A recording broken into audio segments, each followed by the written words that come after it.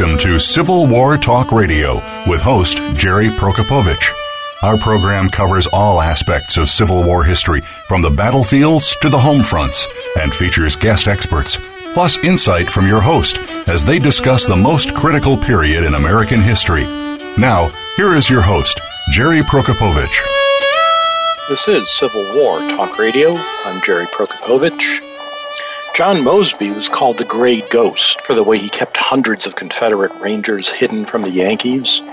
In the Shenandoah Valley, when thousands of men led by Stonewall Jackson were chased by federal forces, he managed to give them the slip time and again.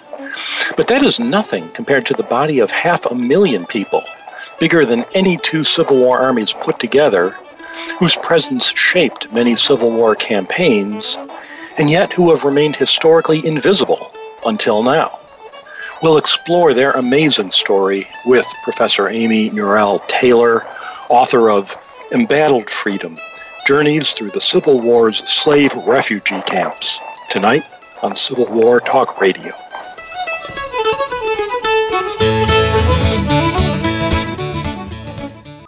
Streaming live, the leader in Internet Talk Radio, VoiceAmerica.com. Are you ready for a disaster? If you are like many people in the world, that answer may sadly be no. Disasters happen unexpectedly to people just like you every day. Tune into Preparing for the Unexpected with business continuity and disaster planning expert Alex Fullick. The show will not only help you better prepare for a disaster itself, but also to prepare you, your place of employment, and community for the aftermath, emotionally, financially, and with a better level of awareness and a stronger feeling of resiliency. Tune in Thursdays at 9 a.m. Eastern Time, 6 a.m. Pacific Time on the Voice America Variety Channel. We're making it easier to listen to the Voice America Talk Radio Network wherever you go. In addition to listening live, you can check out information about your favorite talk show hosts, discover new talk show personalities, add shows to your list of favorites, and listen to all of our show archives on demand, all from your iOS, Amazon Kindle, or Android device. Download it from the Apple App Store, Amazon, or Google Play, and get ready to tune in. The Voice America mobile app, powered by Aircast. The Internet's #1 talk station. #1 talk station. VoiceAmerica.com.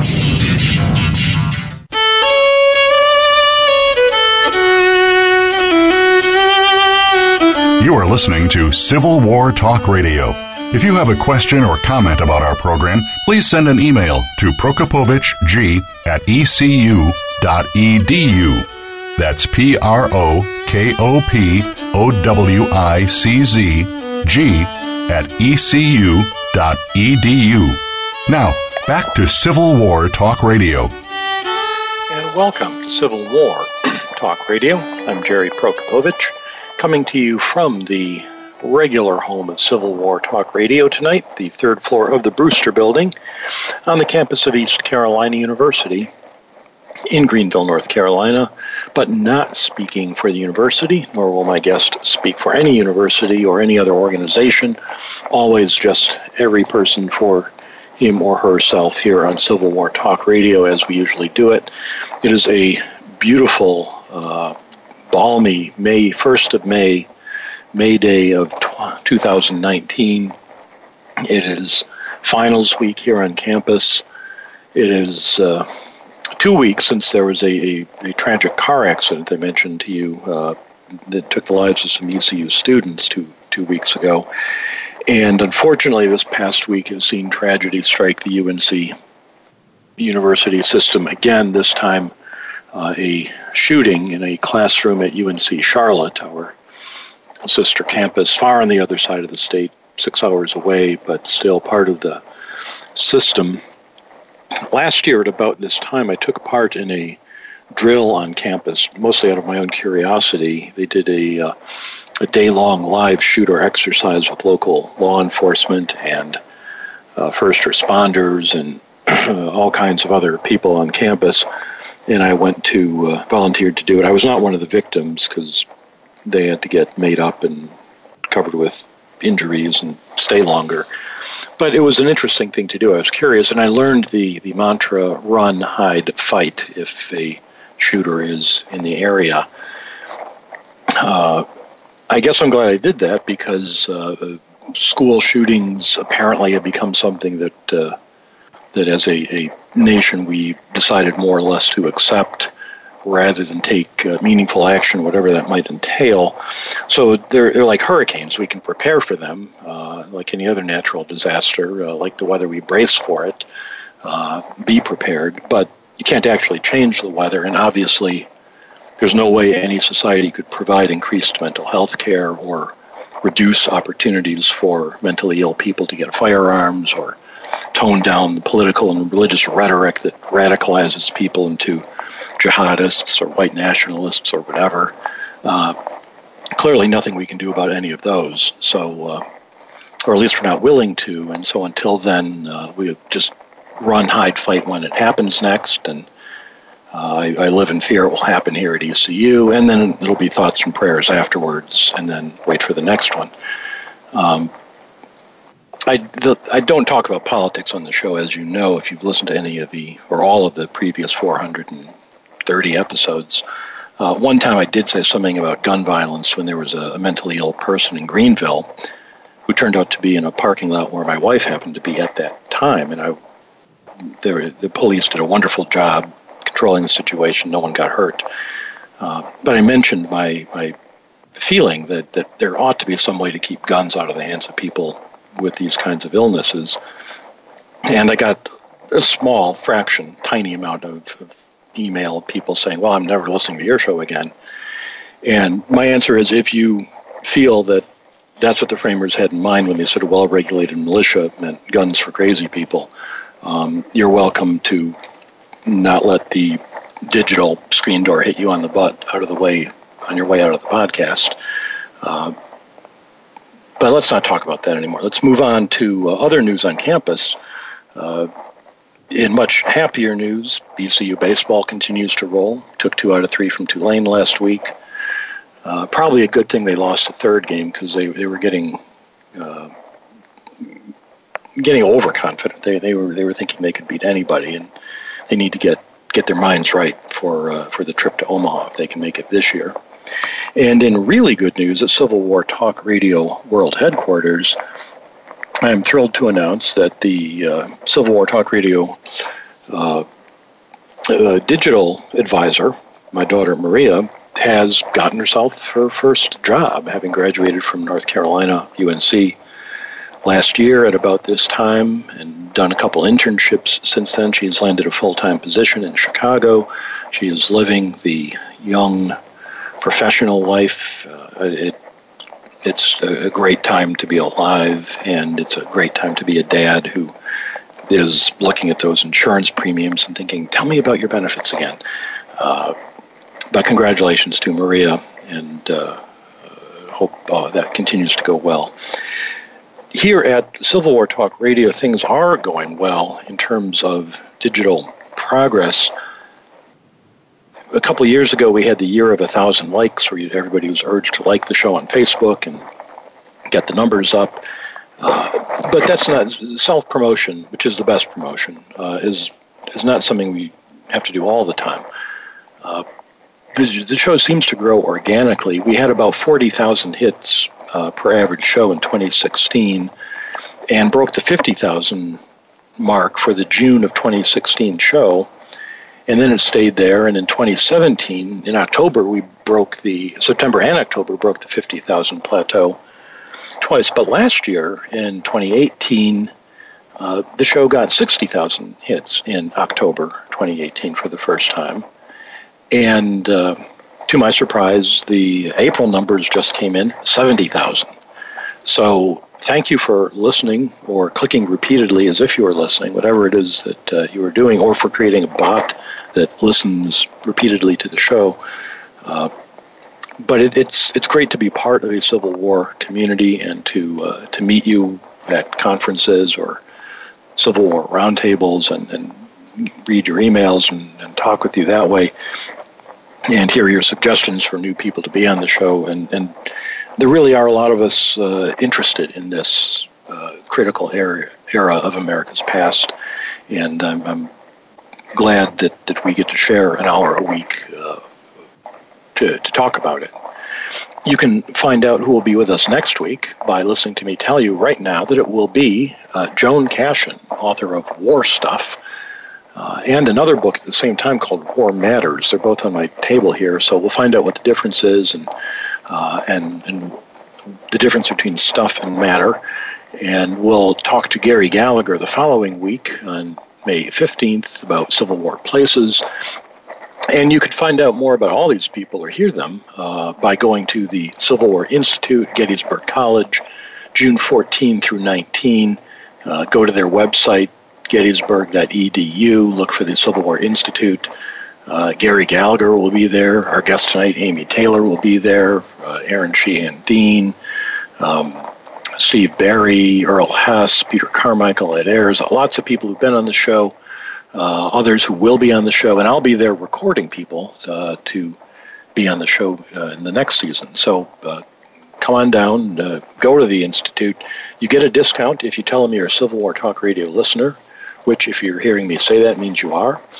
And one last announcement, check out the 2019 Civil War Roundtable Congress, a great idea, an annual meeting to share best practices among roundtables, get those numbers up. There's lots of us out there interested, but we don't always connect with each other. This meeting will be September 20 through 22 in St. Louis, Missouri. And go online, look for Civil War Roundtable Congress, find out more about it. So lots going on in the world.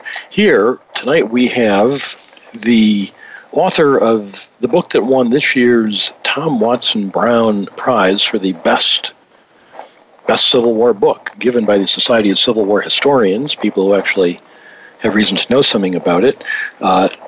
This author is Professor Amy Murrell Taylor, and the book is called Embattled Freedom, Journeys Through the Civil War's Slave Refugee Camps. Amy, are you there? I am. Thank you for having me.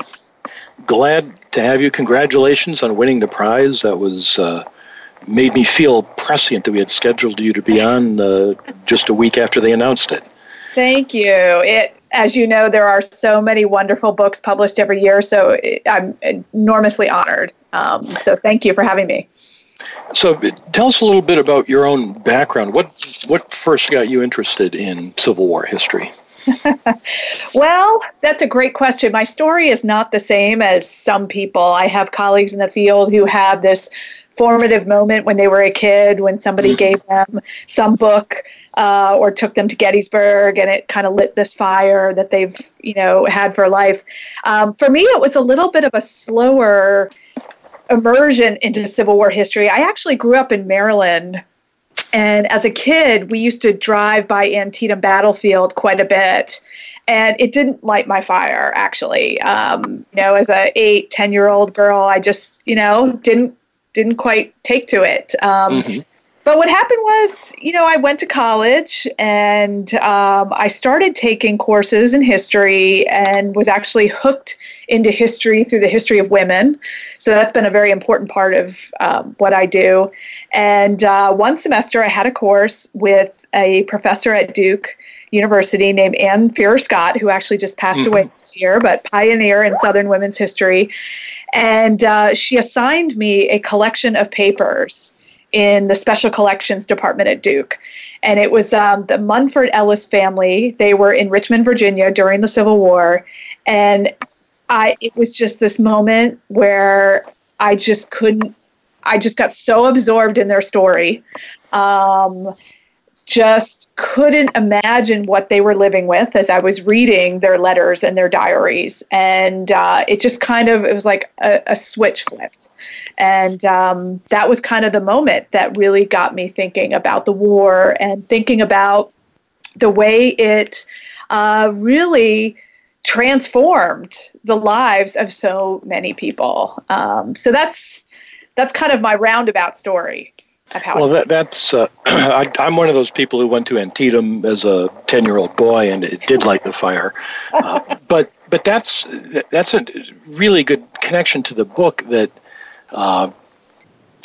the history of the war, the story of the soldiers is familiar to us. It wasn't always that way. A lot of Civil War writing before World War II focused mostly on the armies, the generals, and then you had Belle Wiley writing about common soldiers after the war, and people rediscovering Company H, and starting to read memoirs and letters and diaries and get interested in the man in the ranks, not just the guys at the top. But the population that's been overlooked through much of this time, civilian population, enslaved population, and in particular, what you write about, the people who are in that transition from slavery. What got you to that specific population to study? Yeah, well, it's somewhat along the lines of what you've been saying. I mean, I consider myself a social historian. So I'm really concerned and interested in the everyday lives of ordinary people. What was it like to live and breathe and smell and experience? I mean, all those things, everyday life in the past.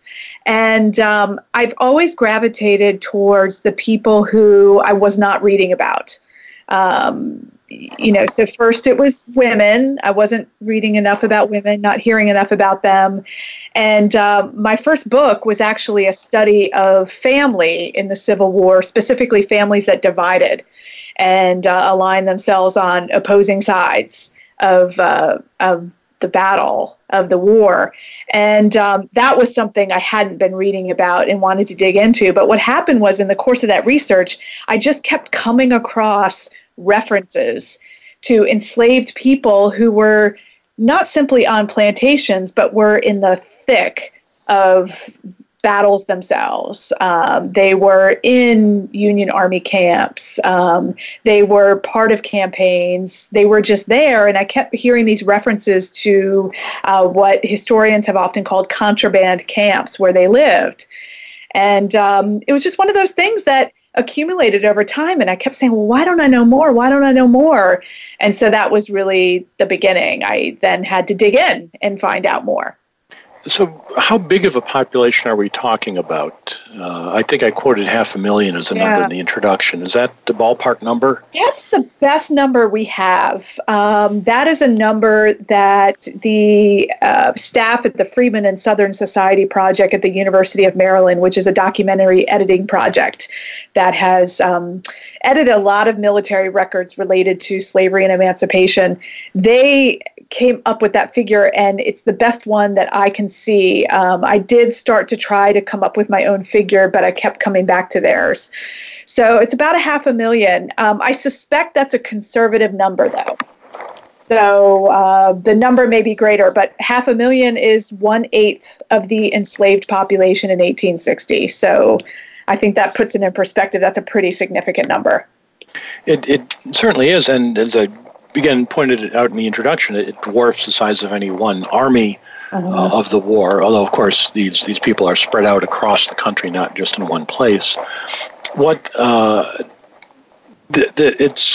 This book is really intriguing and interesting. I thoroughly enjoyed reading it, and I want to ask you about how you structured it. We're going to take our first break, so I'll give you a chance to think about that, and come back and discuss the story of the 500,000 people who escaped from slavery. Where did they live during the war? Where did they go? That's the story in the book Embattled Freedom, Journeys Through the Civil War's Slave Refugee Camps. We're talking with author Amy Morrell Taylor. I'm Jerry Prokopowicz. This is Civil War Talk Radio.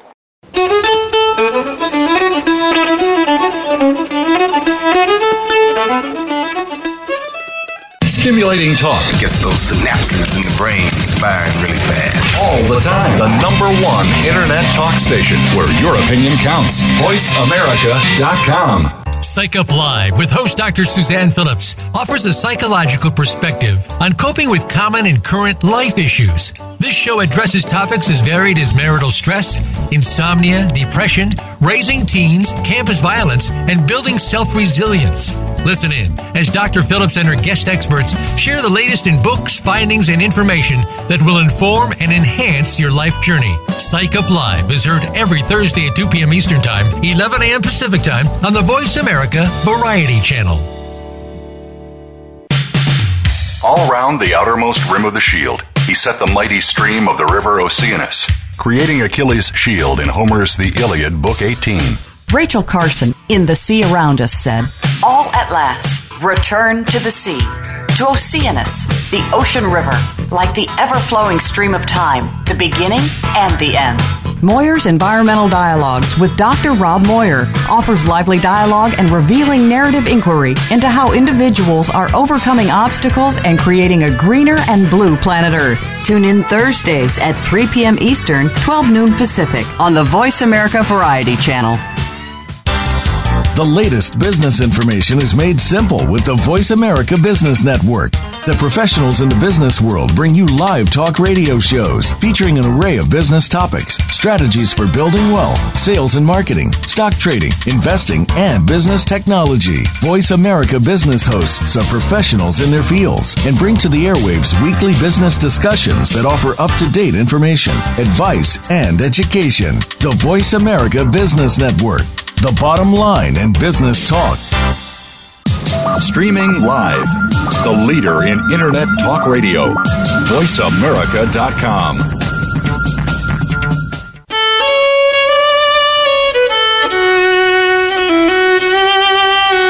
You are listening to Civil War Talk Radio. If you have a question or comment about our program, please send an email to prokopovic@ecu.edu.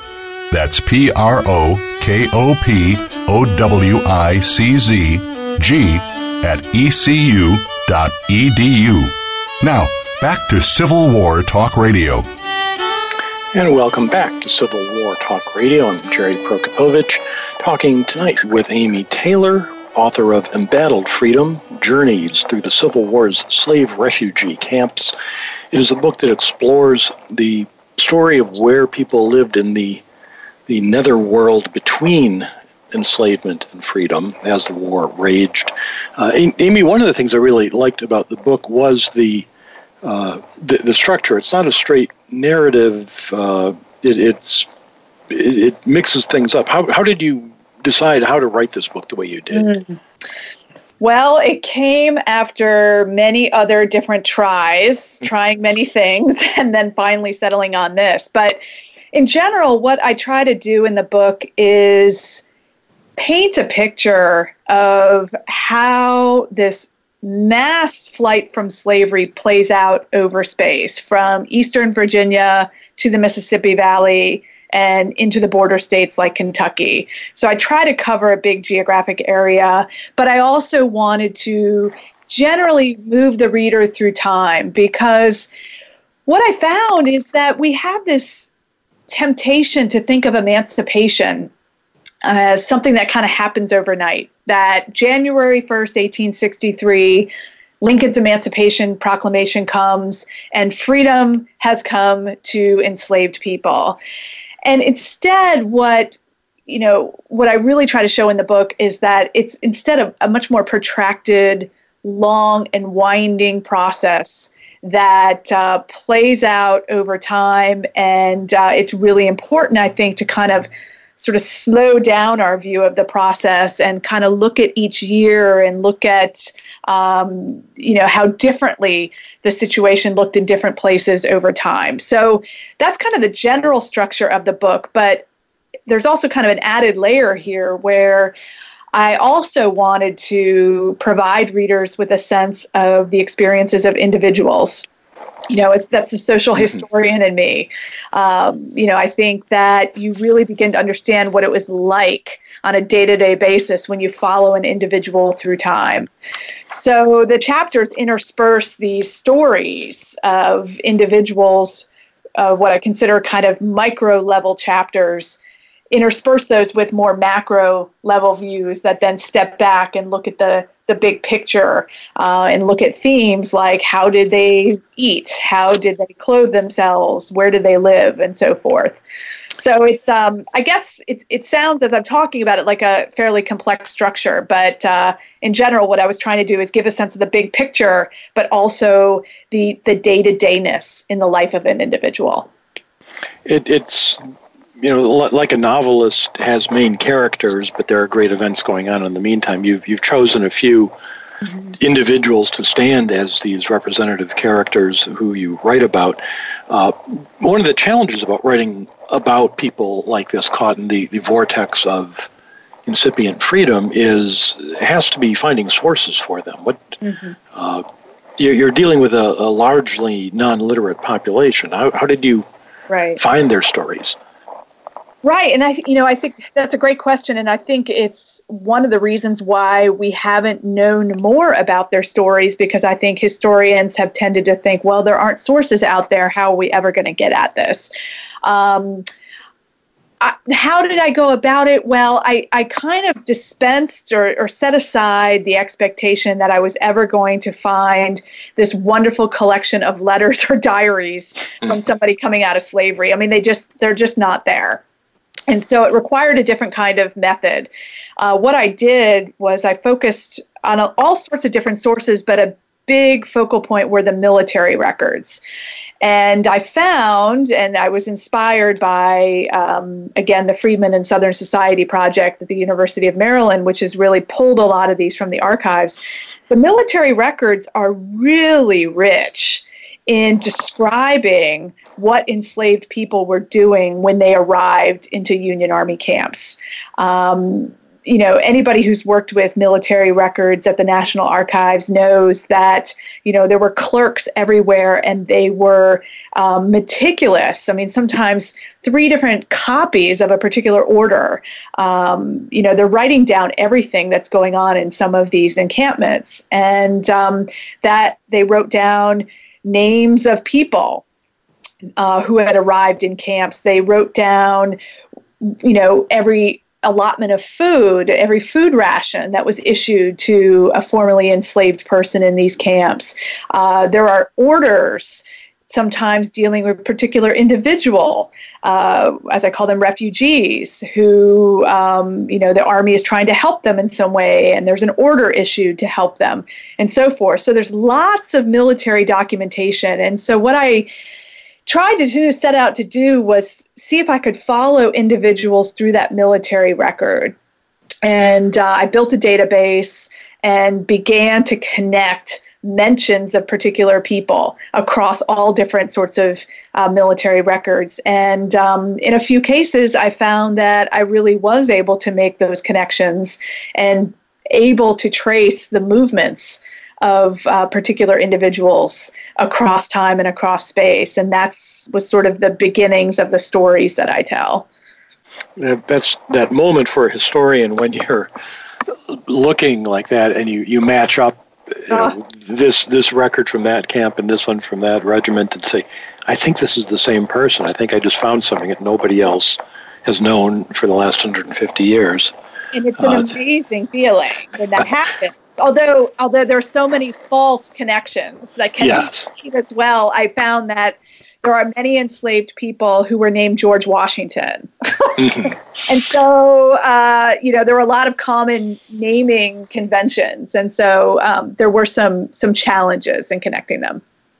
Well, speaking of names, you make a point that you refer to the people who are refugees from slavery as refugees and not contrabands, the term that if you're listening to the show, you know what a contraband is, and you use that term to differentiate yourself from your non-Civil War friends who don't know what it means. You have to explain it to them. But you, Amy, you choose not to use that term. Why is that? Yeah, at first, when I started this research, I did, because that was the convention in our literature. But then as I dug in, I noticed a couple things. First of all, that the individuals I was talking about never tended to use the word contraband to describe themselves. This is in the case of if you're giving a deposition or filing some petition with the Army or something. They never use that language. But even just as significantly, there was actually a pretty significant debate at the time among sympathetic white Northerners who are on the scene, ranging from the military officers to missionaries who had come down to the South.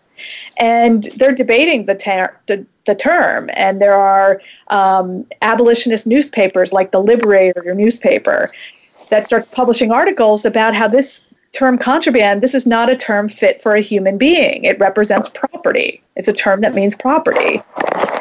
So they start calling the people refugees. And then I started noticing that the term refugee was used in other places, throughout, in different camps throughout the South, across time.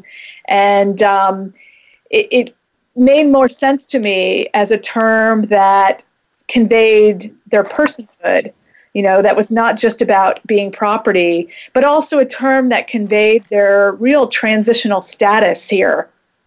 Because these are people who, they weren't quite enslaved, but in many cases, as I described, they weren't quite free either, and they weren't quite experiencing the freedom they long imagined. So there's a need for some kind of terminology that represents that transitional state, but I think refugee better captures their status than something that connotes property. I think the Freedmen's Bureau is, formerly the Bureau of Refugees, Freedmen, and Abandoned Lands. So there's that refugee term being used historically at the time.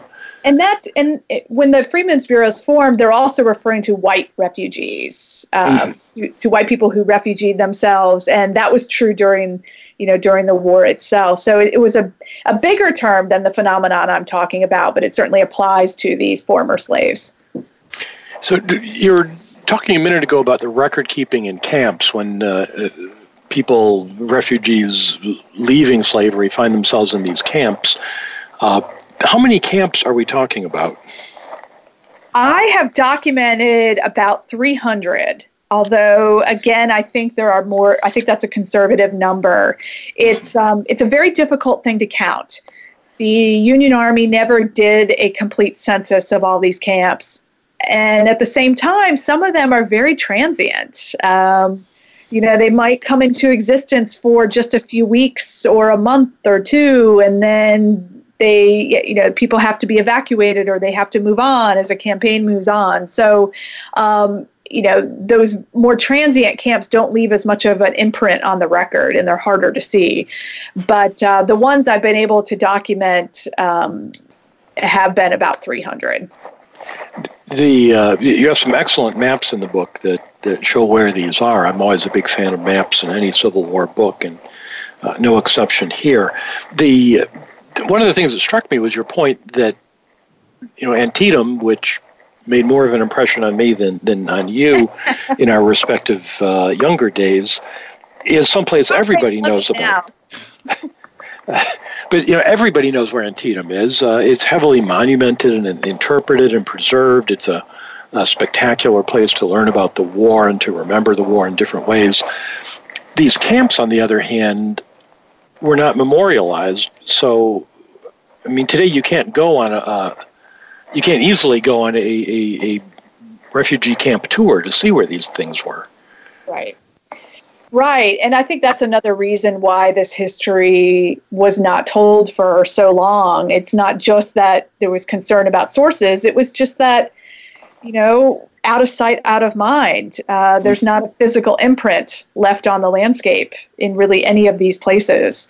But one interesting thing that's gone on over the last 10 years while I was working on this book is that there have been efforts in some local places where these camps existed to try to at least preserve the land and interpret this history for the public.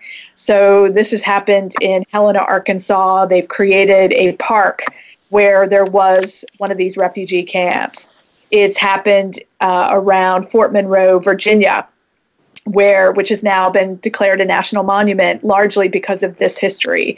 Camp Nelson, Kentucky, down the road from where I'm sitting right now, it just also was declared a national monument, and it also provides a sense of the landscape, but also they've created a museum documenting with exhibits this history of the refugee camp there. So it's starting to come, but it's not like some of our battlefields. It's not like an antebellum plantation home. It's not like some of the other history where the physical remnants are still here today. So it's something that's had to be, preserved out of nothing in some ways.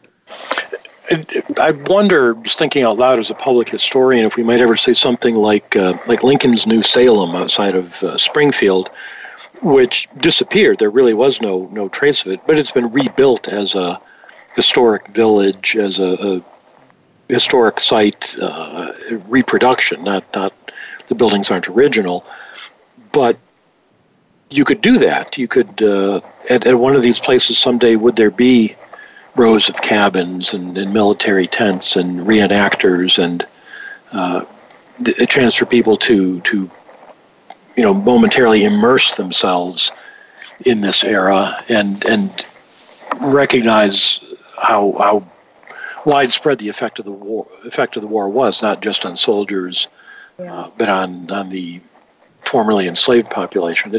It's just a thought. Whether we'll get there or not, I don't know.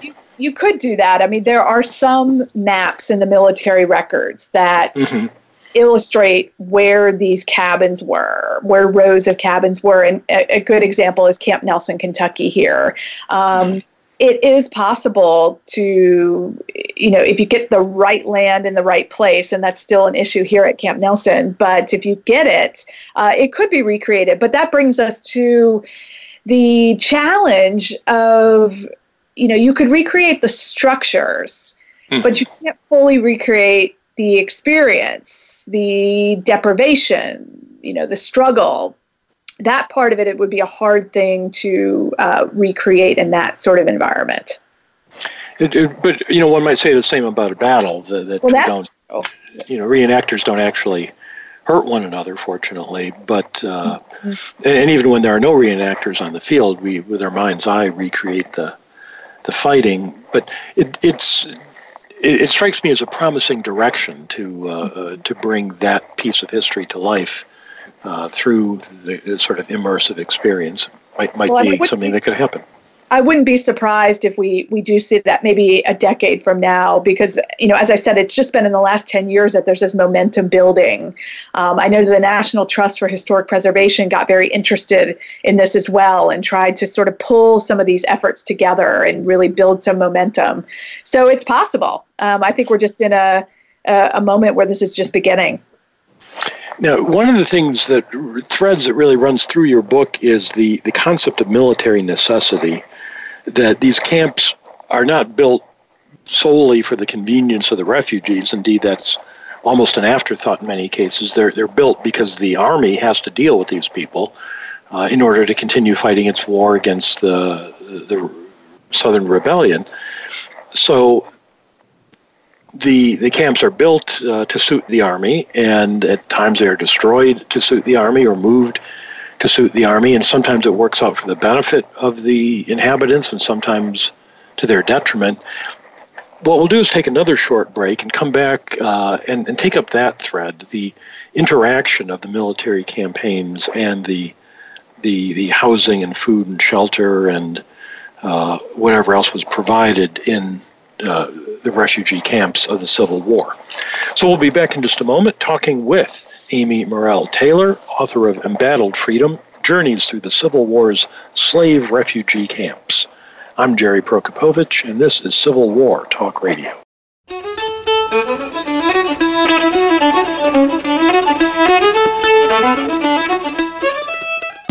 Streaming live, the leader in Internet Talk Radio, VoiceAmerica.com. Attention. If you're a parent, educator, social worker, or civic or religious leader, the most important program you'll hear this week is Exploited: Crimes Against Humanity. Host Opal Singleton and her guest show how our children and others are being dangerously lured by predators through the dark web, social media apps, and games. Beyond that, the program looks at trends in human trafficking and more. You'll never think of the internet the same way again. Listen Thursdays at 7 a.m. Pacific Time, 10 a.m. Eastern Time on the Voice America Variety Channel. If you think you've seen online TV before, let us surprise you. VoiceAmerica.tv is online now. The leader in live Internet talk radio has done it again. Multiple channels, a state-of-the-art viewing experience, live and on-demand programs streaming 24 hours a day. It's exactly what you want, when you want it. VoiceAmerica.tv. From health and wellness to business, sports, and everything in between. Discover our new world. Visit VoiceAmerica.tv now and experience the future of online television. VoiceAmerica.tv. These days, everyone is looking for information on staying young, healthy, and fit. The Voice America Health and Wellness Network is here to help you on your quest to better health and a better you. We talk about everything from diet, fitness, and aging to substance abuse, personal growth, mental health, and much more. Learn from our experts who cover health and wellness from traditional and holistic perspectives. Tune in to the Voice America Health and Wellness Network. Healthy living starts here. Stimulating talk Gets those synapses in the brain firing really fast. all the time. The number one Internet talk station where your opinion counts. VoiceAmerica.com.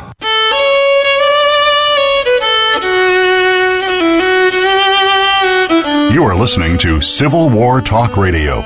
If you have a question or comment about our program, please send an email to prokopovic@ecu.edu. That's PROKOPOWICG@ecu.edu. Now, back to Civil War Talk Radio. And welcome back to Civil War Talk Radio. I'm Jerry Prokopowicz, talking tonight with Amy Morrell Taylor, author of Embattled Freedom, Journeys Through the Civil War's Slave Refugee Camps. And Amy, as I said going into the break, you make a major point throughout the book that these camps, these hundreds of camps throughout the battlefront, throughout the South, where enslaved people lived temporarily as they moved away from their plantations, were run by the Union Army, and they're not a charity. They're part of the war effort. Can you talk about how these camps interacted with the war? Sure. Well, it was really interesting to me from the start to think about these camps as a place where the Army and enslaved people came together in everyday ways. And it was interesting to me because the way that we understand emancipation, and particularly Lincoln's emancipation policy, is that emancipation was a military necessity. It's justified as something that the Union needs to win this war. This is how Lincoln can do it. This is how, constitutionally he can do it. And, that's a very, important part of the story. And it's one that has conveyed, I think, a sense in our history and our literature that, there's this alliance that is formed between the Union Army and enslaved people. And certainly in the abstract, we can see that. We can see that the interests of enslaved people and the Union Army do align. There's a reason why Lincoln can argue that emancipation is a military necessity. But it's a whole other different thing in everyday life, in the day-to-dayness of war, to bring the Army and enslaved people together. And that's where things get really complicated, because here we have 500,000 enslaved people coming into Union Army camps who now need to share resources and share space with these soldiers. This becomes a logistical problem and issue that at times pulls this alliance apart. Sometimes they work very well together, but at other times, the needs of the Army, the needs of the soldiers actually in everyday life work against enslaved people. And so, as you say, a through line through the book is looking at that dynamic and how, the Army, it's a very complex organization, institution, and its needs change constantly over time, over place, with different commanders, different officers with different ideas, different sensibilities about race. And therefore, the interaction between the Army and enslaved people sometimes works well, but sometimes does not. And it's that sort of tension is really at the heart of the book. It reminded me in a weird sort of way of reading Little House on the Prairie books to my daughters when they were younger, and how the family on the frontier goes through all this hardship and works and sacrifices, and then in a moment it's washed away by a flood or locusts or a prairie fire or something, and they just have to start over. And you describe the experiences of these people who find themselves in a camp, and they build a cabin, and they start a business, or they start a garden or farm of some kind, and then just as suddenly the Army says, "Oh, new campaign, we got to move everybody out in 30 minutes." Yeah, exactly. Or Confederate guerrillas come in and target their camp and destroy it. Or, as you say, the environmental threats. Absolutely, it was a really, unstable is not even, doesn't even begin to describe the experience that they have. But this is a big part of the story, because here are people, they fled slavery. They are not going back. This is the beginning of a new life. And they go to the Union Army because the Army promises to protect them and protect them from returning to slavery. But their attention immediately turns to trying to build a new life that looks like the freedom they long imagined.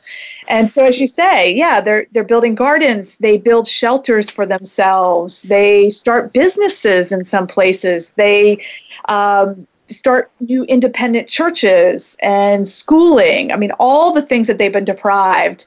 But they're doing it in the middle of a war, and they're doing it in the orbit of an army. And so it's a very chaotic and unstable affair, but they keep trying, and they keep rebuilding every time they have to move. And I think it's a remarkable story of persistence, and just tells us just how great the desire was for freedom in the 1860s.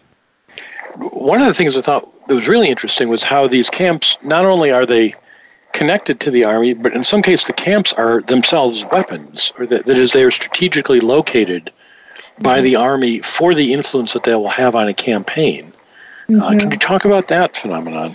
Yeah, so especially in the Mississippi Valley, I noticed this. And, here, especially during, but actually after the Vicksburg campaign and in 1864, as the Union Army needs to shift east and send its troops following Sherman. And what this does is it drains the Mississippi Valley of large numbers of Union soldiers. And so what happens is the Army envisions that this refugee population, so women, children, and also men who have enlisted in black regiments, they're the ones who need to stay behind and hold the land especially along the river. So they're essentially occupying land. They're occupiers for the Army. And, this is crucial towards maintaining the Union's hold on the river and maintaining the river traffic that they need to keep going along the river. But it's something that places these refugees in a really vulnerable position. Their numbers are not what they need to be to really protect themselves, and so they become targets of, in this case, Confederate guerrillas who look at settlements of these freedom-seeking people and target them as, really their embodiments of this social revolution they're trying to prevent in this war. They don't want slavery to end. And so there's a lot of violence, some very terrifying racial violence in the Mississippi River Valley, but they do end up holding the Mississippi.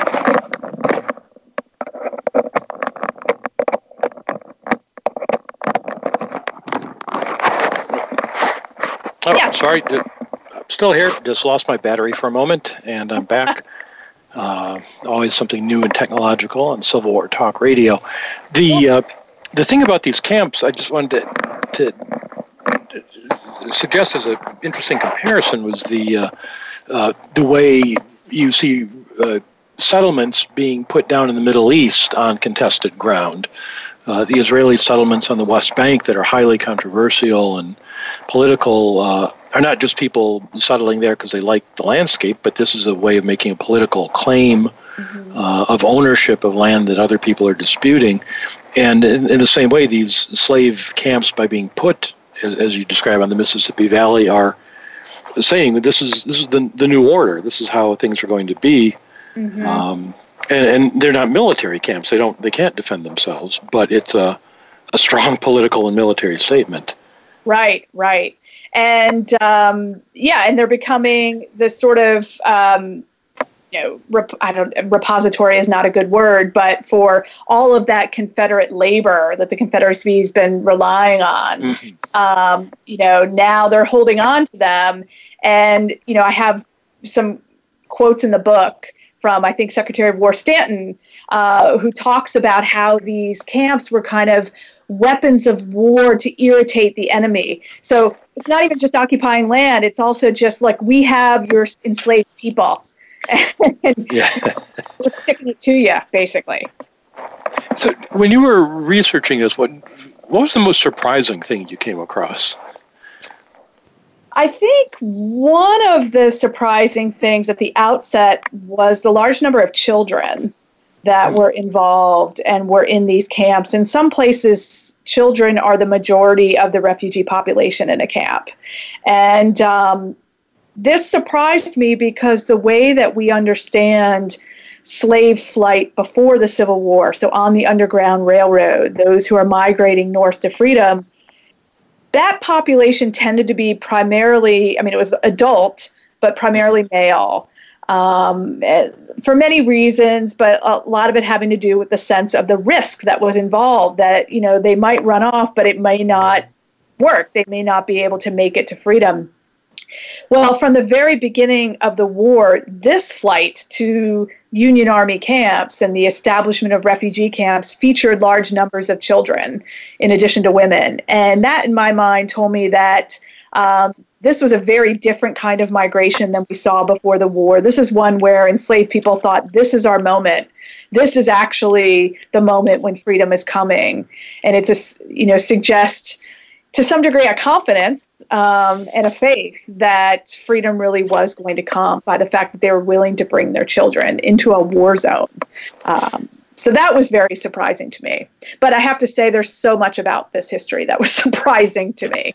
I could go on and on, but even just the idea, the extent that a freedom-seeking person would go to try to build a new life in the middle of a war zone while a war is going on, and yet they're still establishing a church and planting a garden. The things we already talked about, that was very striking to me as well, that it's that resilience, that persistence, that belief that freedom was coming. It really is. It's just a fascinating story. If a lot of us got interested in the Civil War as younger people through the military angle, wanted to read about the battles, and sometimes it seemed like anything else is a distraction.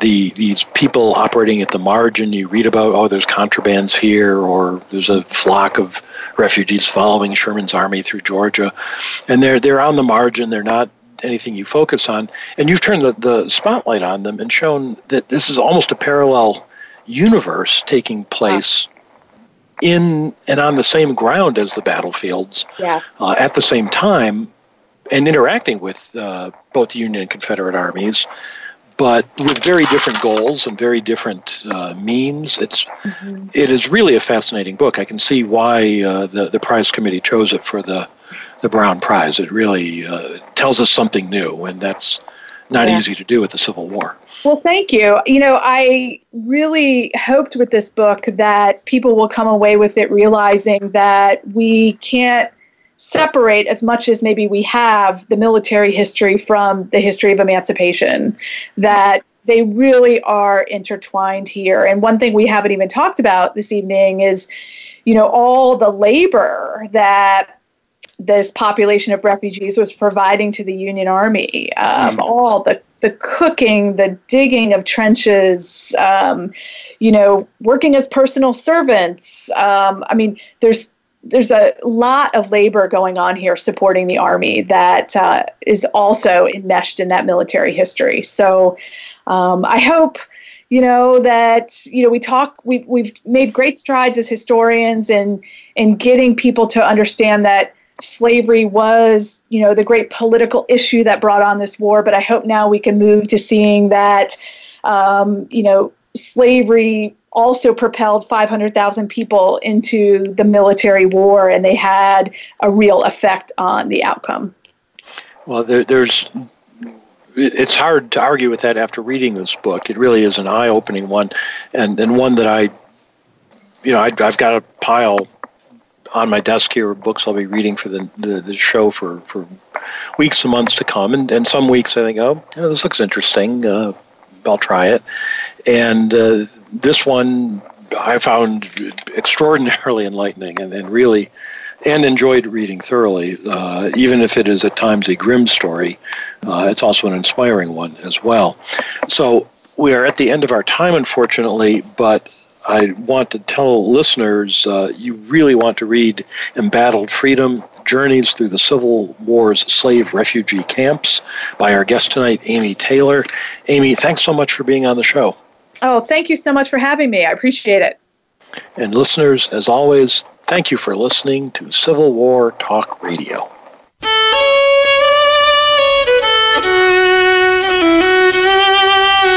Thank you for embarking on a part of American history this week. Civil War Talk Radio with Jerry Prokopowicz can be heard live every Wednesday at 4 p.m. Pacific Time, 7 p.m. Eastern Time on the Voice America Variety Channel. Have a good week.